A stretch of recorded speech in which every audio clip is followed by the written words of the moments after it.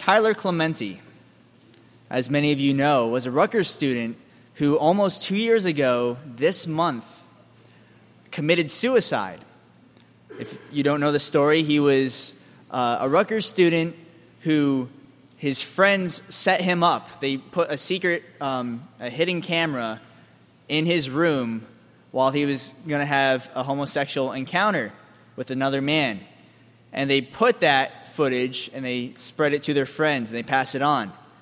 And Tyler Clementi was so embarrassed and so ashamed, he wrote a note that says, "Jumping off the George Washington Bridge, sorry." He posted it on Facebook, and he committed suicide by jumping off the bridge. In more recent news, the parents, as of last month, of Tyler Clementi, and it was widespread news, I don't think anyone could have missed it, the parents left their local church because of clashing views on homosexuality, because the church said that homosexuality was a sin, and the parents couldn't stand that. Jane Clementi, the mother, says, "I think some people think that sexual orientation can be changed or prayed over, but I know sexual orientation is not up for negotiation. I don't think my children need to be changed. I think what needed changing is attitudes, or myself, or maybe some other people I know." And increasingly what you're seeing is you're seeing these emotional stories like this, and Christians that don't know how to defend their faith are left looking like hateful, bigoted idiots. And a lot of them are. A lot of them don't have any good reason to reject homosexuality. A lot of them really are homophobic and don't have any good reasons. And what we want to do is we want to separate ourselves from people like that. The big question that I hear all the time is, why do Christians care so much about homosexuality if it doesn't affect them? Why do you care if a gay couple wants to get married or adopt children? And we always see on the commercials or on the reality TV shows, you see a gay couple that's nice and happy, they're loving, and then there's the angry Christian woman. I remember seeing like a reality show not too long ago in one of my college classes, and nice gay couple, two dudes, and they're really great guys, and they had a little son, and they were doing like wife swap or something. I don't remember what it was, but the woman was like, "No, this is wrong. I don't accept this. I just want you guys to know." And they're like, "Well, how could you? Why do you care so much if it doesn't affect you?" She's like, "I don't know, okay? I don't know why God said it. I don't understand God, but I know it's wrong." And she just looked terrible. And I think a lot of people view us in that way when we don't know how to defend our faith. So I think there's a lot of ways in which the church has failed in regard to this issue. I think we failed in the terms of compassion, forgetting that this isn't just a philosophical topic, but this is relating to people that we engage with every single day. When we don't know these people, they're just abstract objects out there, then we have no compassion for these people. And we know that compassion is what motivates us to action. Romans chapter 2, verse 1 says, "Therefore you are inexcusable, O man, whoever you are who judge, for in whatever you judge another, you condemn yourself. For you who judge practice the same things." A lot of times we'll be condemning homosexuals and looking upon them as if, and as we talked about last week, we'll talk about them as if they're out there, they're sinners, they're bad, they're evil, they need forgiveness, and us, we're great, and we followed God most of our lives. We grew up in a Christian home, so we didn't really need that drastic of a spiritual transformation, but nonetheless, we accepted God, and that's it. But they have to clean up their lives, clean up their act, and we hold them to a different standard. And that's not right. And on the opposite side of the spectrum, some of us don't know how to address this issue, and we'll talk with We'll talk without being sensitive. So some of us will go up to someone and say, "Hey, you're gay, but some people are murderers too. So we all sin." And we look terrible. Once again, we look bad. I think there's a number of bad arguments people use, and I'm going to list 4 of them. 4 arguments that I think don't address the issue at all. Number 1, have you heard this argument? Many Christians will point out homosexuality is wrong just because it is it is an unhealthy lifestyle or it is destructive to society. And they'll say, well, we know homosexuality is wrong because look at the way it affects society. Now, I think is a bad argument, number one, because just because things are destructive doesn't mean that they should be morally evil or morally wrong. For instance, I bet you could find a statistic that proves the more you skateboard in life, the more you're going to be injured, and you might even have the possibility of breaking your neck and dying. But that doesn't mean that you can just say, homosexuality. So that doesn't mean that you can say skateboarding is evil or morally wrong or that you shouldn't even skateboard. Also, general statistics are not on our side when it comes to this issue. And you can argue that they're biased or you could argue that they have an agenda. But here's a quote. It says, beliefs that lesbian and gay adults are not fit parents likewise have no empirical foundation. In other words, if you believe that gay people can't be good parents, there's no scientific evidence to prove that. That quote is not by the Atheist Foundation or the Homosexual Foundation. You know where it's from? The American Psychological Association. So if you have your statistic and you say, well, studies have shown that gay parents are not better than a heterosexual family where you have a man and a woman, you're going against the APA. And what is the average person going to believe? They're going to say that you're ignorant, that you don't know what you're talking about. So I think that alone might not be a good argument. The second argument I don't think is good is a slippery slope fallacy. Let me explain what that is. Slippery slope fallacy, maybe you've heard it before in a different form. It goes like this. If you legalize homosexual marriage, what's next? You might have polygamy legalized, and you might have pedophiles want to get married, and you might want people getting married to animals, and the whole thing is open. You never know what it's going to lead to.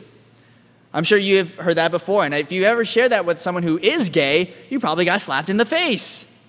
Because you're equating them, who have these genuine feelings, with people that have obviously depraved feelings, right? Or in their sight, depraved, worse off than what they feel.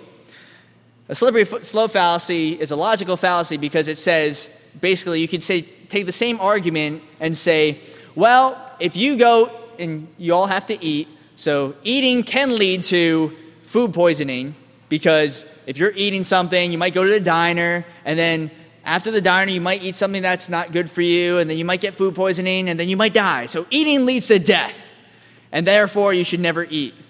It doesn't make any sense. So just because the effects can lead to something, it doesn't make the first premise wrong. So it doesn't mean just because opening the door for homosexuals to get married, that doesn't mean that all these things will happen or that the first thing is even wrong.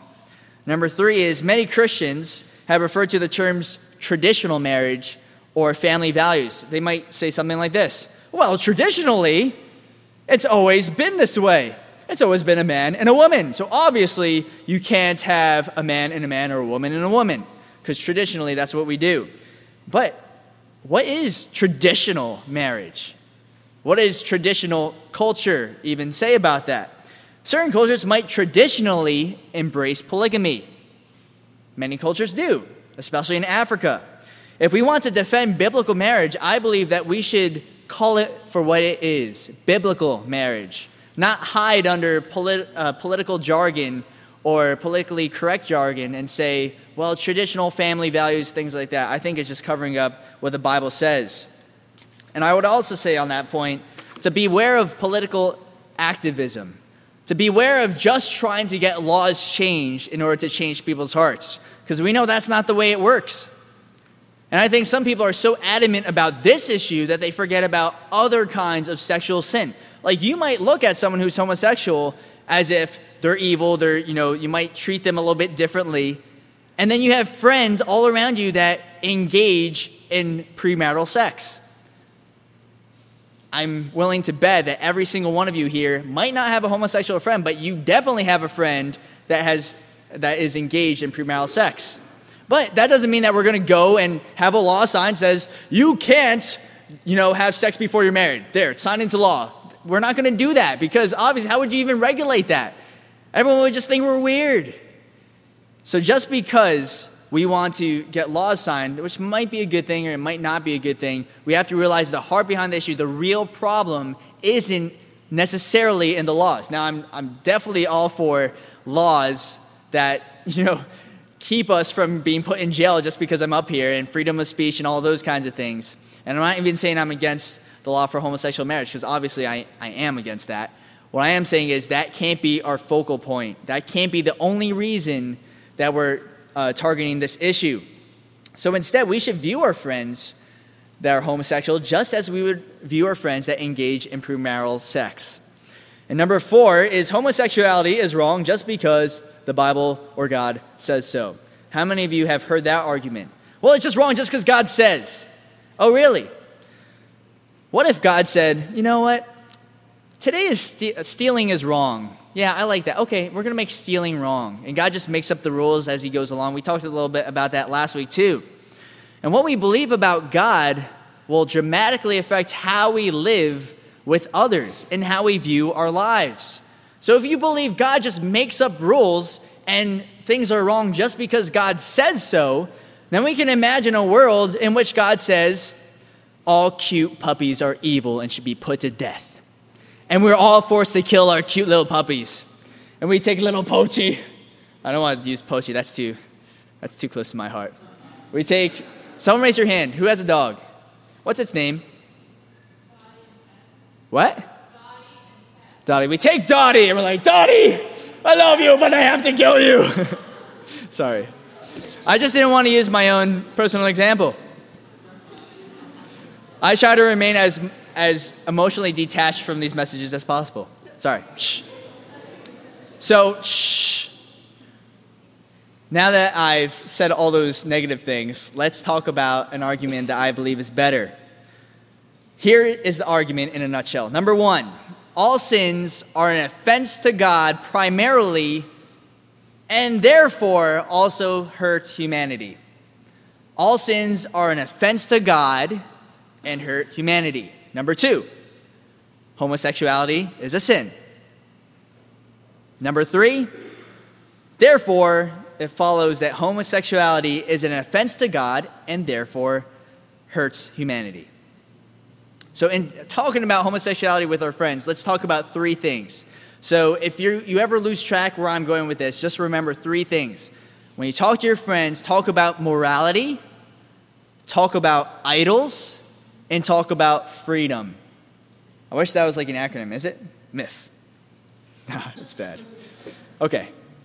Well, just remember that in the back of your minds. Morality, idols, and freedom. That's the way I believe it might be most effective to talking to our friends that are homosexual or embrace that lifestyle. So talking about morality, the real question is, what makes anything really right or really wrong? People want to give up God, but in our culture today, they still want to man. Andy didn't have this problem. I have this problem all the time. I was talking to Julianne about this like 2 seconds before I started. Like I always break out into random accents, so sometimes I can't stop it. It just comes out. I don't even know what I'm saying half of the time. Anyway, sorry. I'll edit this out. What makes anything really right or really wrong? People want to give up God in today's culture, and at the same time, they want to hold on to the ideas of right and wrong. They want to live basically as kings and queens without the guilt holding them back. They want to make up their own rules. If you remember King Henry the Eighth, if you ever learned in history class, he wanted to marry this other woman, but he was already married, and so he wanted to get a divorce. So he asked the Pope, "Can I get a divorce?" He said, "No." He said, "Well, I want to get a divorce, so I'm going to start my own church, and then I'm going to get a divorce." And that's exactly what he did. He started his own church, the Anglican Church, just so he could follow his own rules and morality. Look at Romans chapter 1, verse 18 through 32.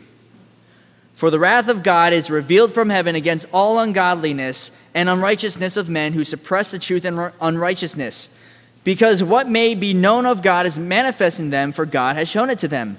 For since the creation of the world, his invisible attributes are clearly seen, being understood by the things that are made, even his eternal power, and Godhead, so that they are without excuse. Because although they knew God, they did not glorify him as God, nor were thankful, but became futile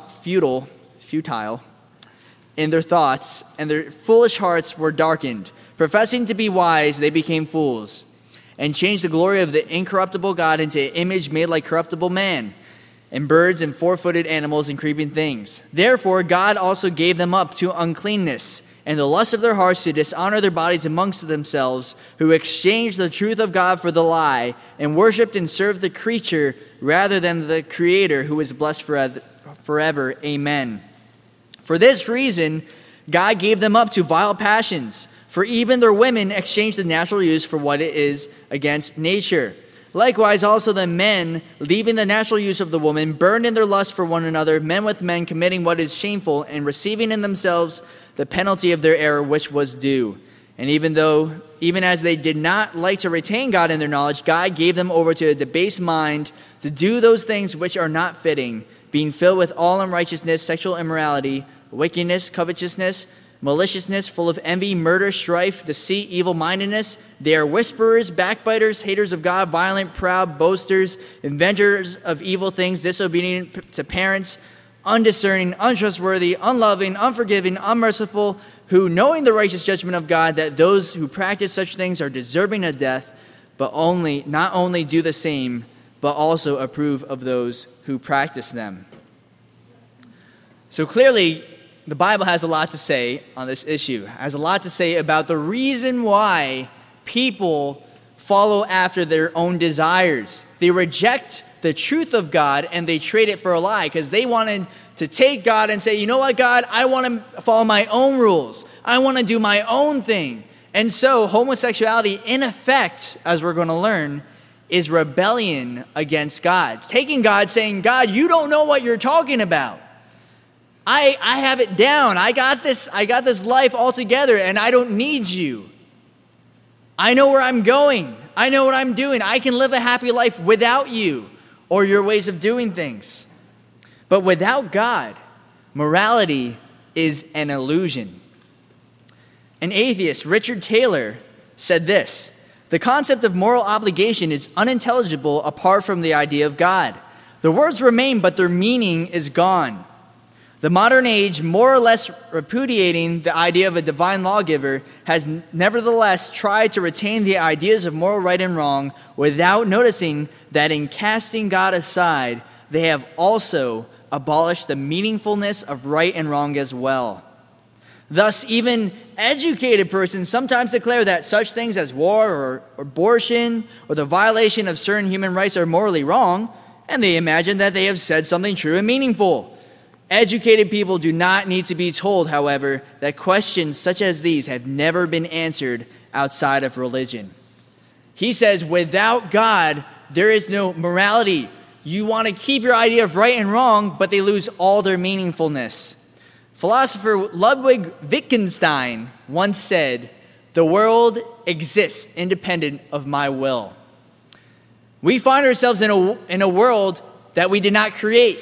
You didn't have a choice about the time and place where you live or the family that you were born into. A lot of things you were kind of just thrown into existence. And there are things that we can notice about the world that are objectively true. So we need to understand the difference between objectivity and subjectivity. Moral objectivity is something that really exists. Moral subjectivity says, well, it's your opinion. So objectivity, to break it down for you in case you don't understand it, objectivity says the thing really exists. Whether or not I believe it's there. Gravity is an objective truth. Whether or not you believe that gravity is there, if you jump up, you're going to fall down. It's something everyone can observe, even if no one in the world was there to see it. Subjectivity is things like opinion.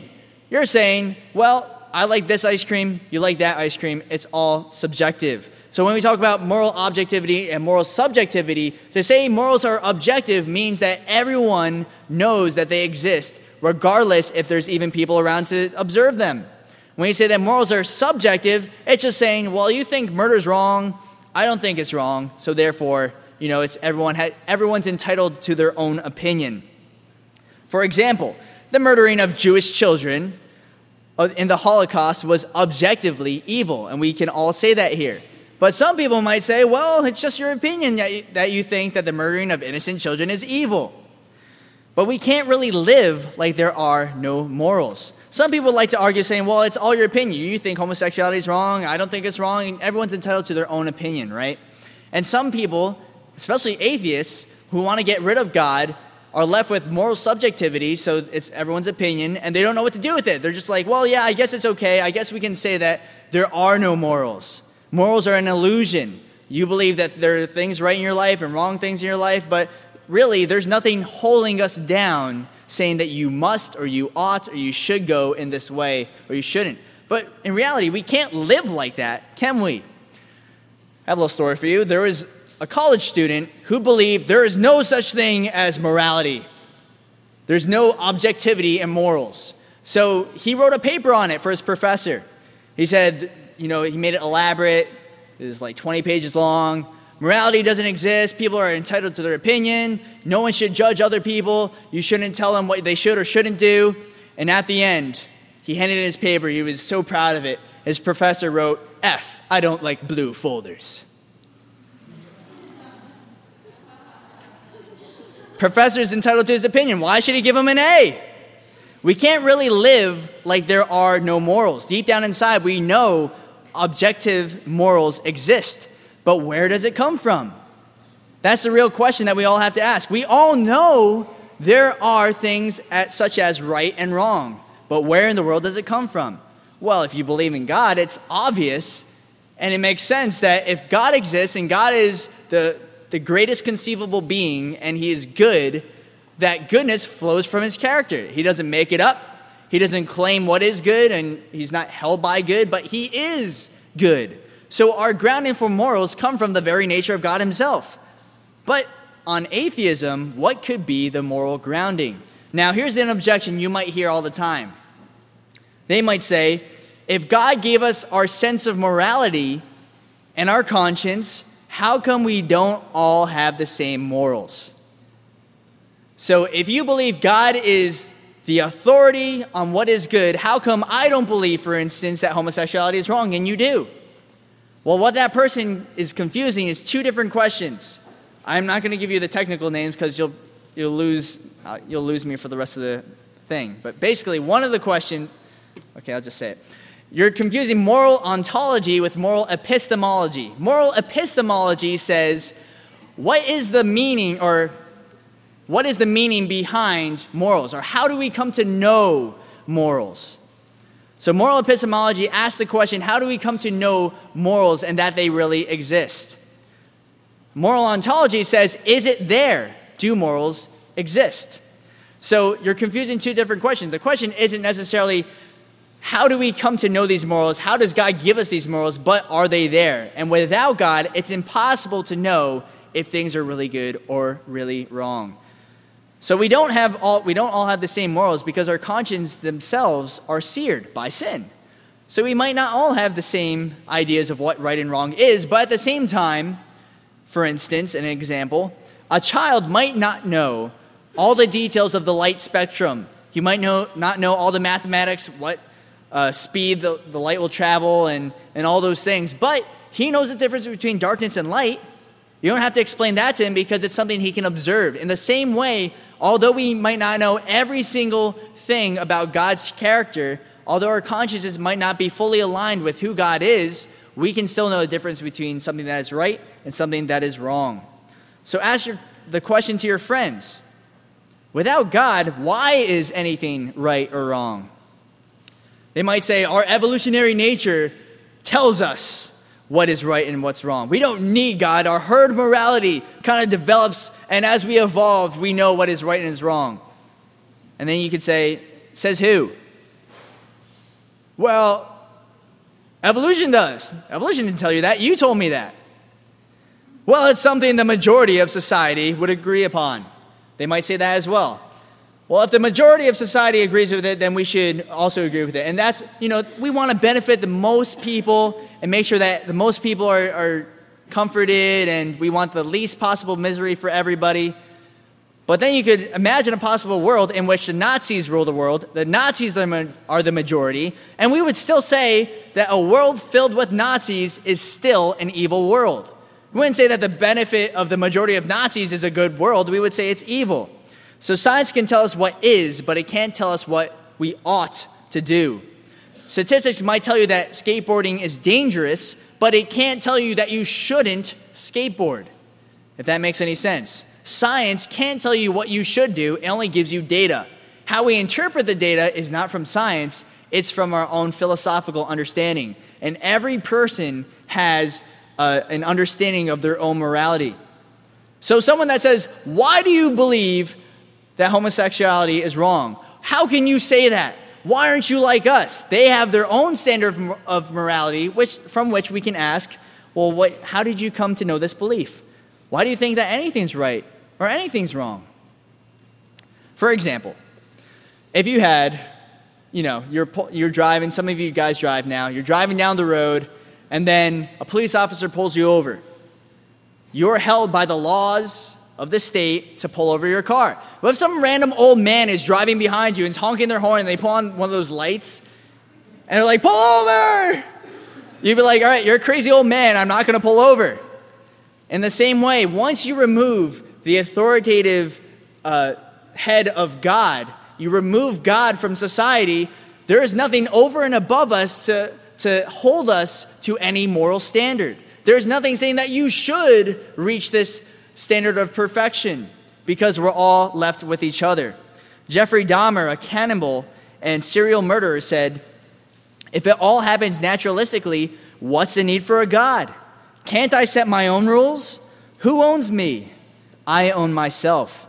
He wondered, if there's no God and we all came just from the slime, then what's the point of trying to modify your behavior to keep it within acceptable ranges? Now, I'm not saying all atheists believe this, but the logical outworking of atheism is that you should do whatever is good for you. Why should you lower yourself to someone else? Arthur Allen Leff, a Yale professor, was tackling this issue. And he said, any time that you could come up with a standard of morality apart from God, you could always imagine a playground bully's response. Says who? So no matter what you say, all right, well, I believe it's wrong. You shouldn't punch me. Says who? I say, you have nothing over and above you to commit you to those things. Therefore, he said, morality doesn't exist. But then he says, all I can say is this. It looks as if we are all that we have. Looking around the world, neither reason, nor love, nor even terror seems to have worked to make us good. And worse than that, there is no reason why anything should. Only if ethics were something unspeakable by us could law be unnatural and therefore unchallengeable.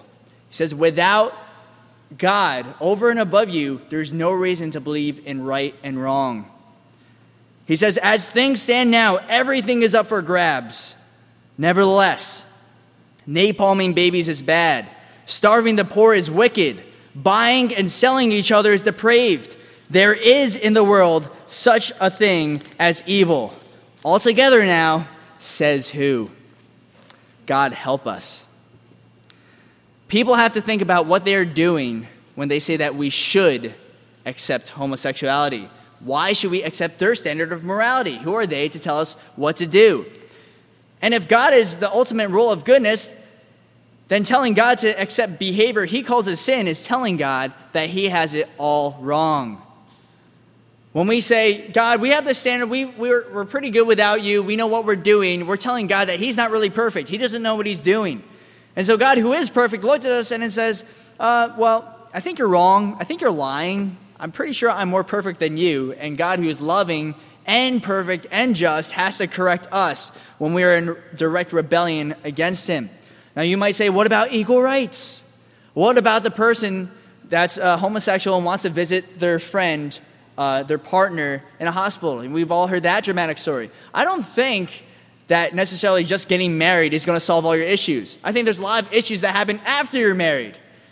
But I think, those issues can be resolved regardless of homosexual marriage or not. I'm sure that most people, if they were engaged and one of their, the significant other got in some terrible accident or something, they were in a hospital, and they weren't able to see each other, they'd be pretty upset too. So I don't think just changing laws based on what the minority wants is necessarily going to benefit everybody.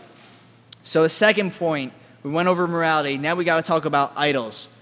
So for morality, we know that apart from God, we don't really know why anything's really right or anything's really wrong. And for people to come up to us and say, you should accept homosexuality, you should accept homosexual marriage, or why don't you?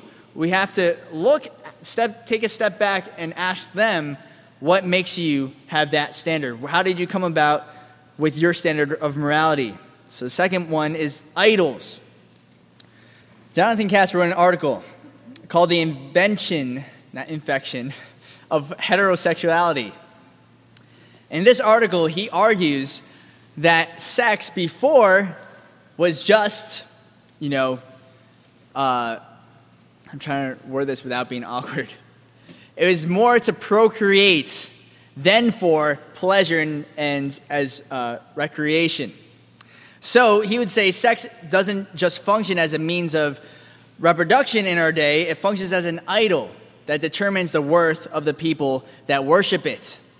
So before, there was not such a big emphasis on having sex. It wasn't until the turn of the 20th century that people started putting emphasis saying that you should have sex. And that's where the word homosexual even was invented. Before that, it was just, it was your main goal in having sex was to have babies. And now, less and less, where our purpose is not to have babies and to reproduce. Our main purpose is for ourselves.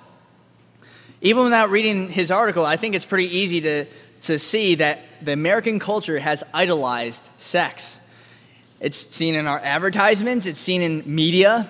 Everywhere you look, people are worshiping sex. People build their entire identities out of sex. And that's why I think a lot of people take homosexuality, and it's not just something that you do. It's not just something like, I am Alan Kahn and I am also this. But you are a homosexual, and that is your entire life. And you'll see them in, political activism and all those kinds of things because they're building their entire lives upon their sexual identity. The advertisements and the media all try to drive this message home to every single one of you people here, and that's the message is that sex isn't just a good thing from God, but sex is everything. And so people people determine their value of themselves by sex. And they determine themselves, and that's why I think a lot of people that are homosexual try to be accepted by everyone because that's what gives them the value. Just like in your relationship with someone else, you have a guy and a girl and they're in a relationship. A lot of people put so much stock in that relationship where that relationship itself is their idol. And when, you've probably thought of, you can think of a person that that has a girlfriend who's a guy and they spend all their time with each other. They spend like 5 hours a day on the phone. They go everywhere with each other. They don't even talk to their friends anymore. And once they break up, they're not even a human anymore. They lost all their identity. In the same way, some people might take something like sexuality and elevate it to idol status to where it's not just a good thing, sexuality, but it's everything. But what is homosexuality? We have to define that first because a lot of people here might just be offended by the fact that I've been using this in such harsh language. Well, Gore Vidal, a bisexual political activist, said this: "There is no such thing as a homosexual or heterosexual person. There are only homo or heterosexual acts. Most people are a mixture of impulses, if not practices, and what anyone does with a willing partner is of no social or cosmic significance." So this is what he says. He's not even a Christian. But he's saying that people aren't homosexual. You only have homo or heterosexual acts. And so right there, we know that, and I think in our culture, what we do is we take someone that's feminine and is a male, and we say, oh, they're going to be gay. Or we take someone that's masculine or a tomboy that's a girl, and we say, oh, they're going to be gay too. And we look at those people and we try to define them into a position that they're not subscribing to. And we're trying to make them fit into a mold. And we shouldn't conclude sexual behavior from mannerisms or anything else. Just like people shouldn't, although they do, you shouldn't determine that someone who has a British accent is always intelligent. It's true. Perfect example, One Direction is not intelligent, and they have British... Sorry.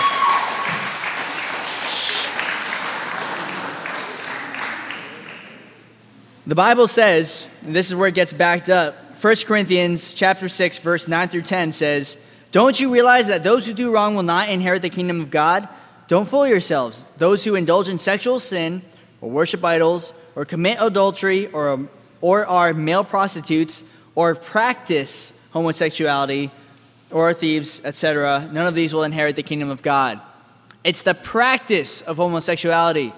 It's not attacking your character, because many people would feel like, oh, you're attacking me as a person. It's things that I cannot change. And that's not what the Bible does. You, by definition, are not a sinner. You weren't born and that's what you are, and that you won't ever change because you are a sinner. But the things that the Bible targets are the things that we practice, the things that we have elevated to idol status that need not be there. I just wanted to say something here about how homosexuality hurts humanity, because I know we talked about a little bit before that we don't want to just battle statistics with other people, because we're going to lose if we talk about, it's detrimental to the family and society and things like that. But as for homosexual activity, the practice of it, there is no question to the damage that it can produce in the individual. I got from William Lane Craig's book, and it's on your sheet if you ever want to look it up later. He has some statistics I want to share with you. 40% of homosexual men have a history of major depression. That compares with only 3% for men in general. Homosexuals are 3 times as likely to contemplate suicide as the general population. Our bodies are not designed for homosexual activity. It results eventually in such problems as prostate damage, ulcers, and ruptures, and chronic incontinence and diarrhea. 75% of homosexual men carry one or more sexually transmitted diseases wholly apart from AIDS. And even aside from those who die from AIDS, the life expectancy for a homosexual male is 45 years old.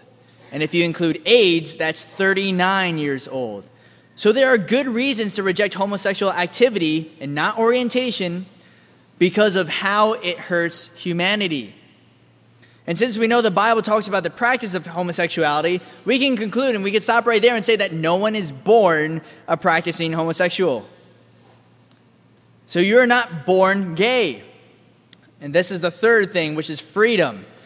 No one is born gay. Why do people even go to that argument? Why do people say, well, you can't, or everyone is born gay and you can't? What's the whole reasoning behind that argument? The reasoning behind that argument is that they feel like if you are born a certain way, you can't help it. You're destined or you're fated to one day, go back in it. You're just going to repress those desires. You're going to say, well, I'm not homosexual anymore. And you repress those things, you push them down, but eventually they're going to come up again because you can't change your DNA. Well, the gay gene was something that was developed by Dr. Hammer in 1993, and I'll save you the boring details, but that's the only study that has ever even put on the table saying there might be a gay gene, and people looked at the study and were like, well, that's a joke anyway. I have a different quote from someone else who's not even a Christian that will help summarize that. John DeKecko, professor of psychology at San Francisco State University and the editor of the 25-volume Journal of Homosexuality, expressed his view in a 1989 USA Today article. He says this: "The idea that people are born into one type of sexual behavior is entirely foolish. Homosexuality," he says, "is a behavior, not a condition, and something that people can and do change, just like they sometimes change other tastes and personality traits." I'm not saying that people choose to be gay. I'm not saying that. Because obviously some things don't feel like they're a choice. When we fall into sin, it doesn't feel like we chose to do those things. What I am saying is people aren't born gay. We're all born sinners. Just like you might feel it's natural to learn English as your first language. You didn't sit down and say, I'm going to learn English. It just felt natural to come to you, but it was something that was a learned activity. Even if it wasn't a learned activity, even if it was somehow in your DNA, we found the gay gene, would that mean that homosexuality is right? I don't think so. If we found a stealing gene in our DNA that says you are one day destined to steal something, that doesn't mean that we make an exception in all of our laws saying, yeah, but for the people that steal things, it's okay for them, or any other kind of gene. Just because it's in your DNA does not mean that you have the inability to act otherwise. You might say, what about follow your heart? Well, Jeremiah 17:9 says the human heart is the most deceitful of all things and desperately wicked. Who really knows how bad it is? The heart is wicked, and we all know that to be true. So you might say, well, we can't repress our true feelings, the real you. I think that's kind of like saying to someone that's addicted to porn that, well, I can't stop lusting when I look at porn. Well, obviously that's not going to happen. You're putting yourself in that situation. Sometimes desires aren't just going to immediately go away, but that doesn't mean that you're going to give in to those things and that you don't have a choice. Everyone always has a choice. That's the one thing you don't have a choice about. It's the fact that we all have choices. Now think about the first person that you ever liked. Think about them right now. Might be awkward. They might be in this room. Nevertheless, think about them. At the time when you liked that person, remember the butterflies? How when you talked to them, you couldn't even talk and couldn't even speak, and you looked at them and you had to turn your head. It just made you feel all gooey and mushy inside. That's what people tell me. I've never been through this, but that's what they tell me. Now remember, at that time, you're like, there is no one else that I'll ever love. No one else I'll ever be with. And now that exact same person, you're probably embarrassed to even think about that person. You thought at that point in time you would never change, but now you're a changed person. In the same way, people might feel at the time that they're in, I will never change. But is that true about anything about you? Every single thing about you here has changed in the past year. Your skin cells have changed. Your brain has changed. It's grown. Your body has changed. Your memories have been added onto. Everything about you has changed. So why say that there's one thing about me that will never change, and it's the fact that I'm holding on to this one sin? Sex and relationships cannot give our lives ultimate meaning. Only God can fill that hole. Only God can really satisfy that desire of that longing heart. 1 John chapter 2, verse 16 says, for the world offers only a craving for physical pleasure, a craving for everything we see, and pride in our achievement and possessions. These are not from the Father, but are from this world. So the skeptic might say, well, okay, maybe your heart is evil and all those things, but isn't it harmful or even unnatural to deny your feelings and attractions? How is it freedom if you always have this propensity to go back to that same sin? Well, I would question, what does the word freedom mean? Does the word freedom mean that you have no restraints at all? Obviously not. If you said, well, I have complete freedom in driving. I'm going to drive on whatever side of the road I want. You're going to get yourself killed and kill other people. What if you said, freedom in eating means I eat all the food I want whenever I want? You're not going to be in very good shape. Freedom doesn't mean having no limitations. Freedom means having the right limitations. Just like on the musical scale, musical freedom means playing in the same time signature as everyone else, the same key as everyone else when you're playing in a band. It doesn't mean you can play whatever you want and you're just like, all right, guys, play. And then you play with no time signature and no chord signature. You just don't play with the band. You're going to sound like a mess. True freedom means having the right limitations.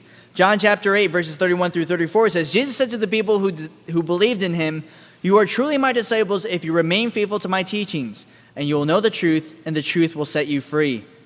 But we are descendants of Abraham, they said. We have never been slaves to anyone. What do you mean you will be set free? Jesus replied, I tell you the truth. Everyone who sins is a slave of sin. And 1 John chapter 1, verse 9 says, if we confess our sins to him, he is faithful and just to forgive us our sins and to cleanse us from all wickedness. So in conclusion, I know that was a lot, and I'm sorry. I keep apologizing at every message, but it's because I'm bad at orating what I'm trying to say. All this, what we learned about morality, idols, freedom, these topics, these should drive us to reach the people that we know that are homosexual. And not in a way where we go up to them and we're just like, all right, I know it's wrong now. You go up to them in love, in compassion. Be friends with them. Don't even have it in your agenda to go up to them and say, okay, I'm going to go up and I'm going to win this person to Christ and that's my goal. That's a good goal, but make friends with them. Go up to them and love them. Do something as Jesus would do to that person. Find a way to reach that person. And then ask them the hard questions about morality. What makes anything good or evil? About idols. Why is it that you have built your entire life upon this? And they might not even realize it. You might have to expose their idols. And show them saying, what would you do if your significant other left you? Or what would you do if you were diagnosed with AIDS or things like that? Ask them the hard questions. And then give them the message of freedom at the end. Tell them that they are never required to follow any one rule or another. We're slaves to sin, but we always have a choice to submit ourselves to the Lord. So here are the practical tips to take away. Number one, with morality, we have to ask the question, what makes anything right or wrong? We mustn't minimize. Maybe it's the way I'm typing my notes. They're all just like, when you have two of the same sound next to each other. I don't know what it's called, but we shouldn't minimize the holiness of God to fit our sinful dispositions. I don't know if you caught that, but we can't take God and say, God, you have to be less holy so you fulfill this standard that I've developed for myself. And that's what homosexuality is. It's in rebellion to God's institution. God, I know you made one man and one woman and you designed them for each other and you designed their parts for each other, but I reject that. I'm going to do my own thing. With idols, we can reach homosexuals by identifying and addressing the weakness of their idol, which is their sexuality. We know that sexuality as identity can never fill the God-shaped hole. No matter what, they're always going to be lacking. They're always going to be having something missing in them. And with freedom, we can correct the mistaken notion that God destines homosexuals to fight a battle that they can't win. And that's probably the weight that they feel on themselves, and that's the lie that they give into, thinking that God hates me. God never wants me to come into fellowship with him, which isn't true at all. I'm not saying that they have to reject every single desire that they ever have in order to come to God. It just means deny yourself, take up your cross, and follow Jesus. That's what every Christian is called to do. Now, for information on how to fight any sin that you're enslaved to, you can listen to a previous podcast called The Ghost in the Machine. I taught on last month. But that's that whole thing, and that would be the third part to this message. But obviously, we went over our time for today. So let's pray.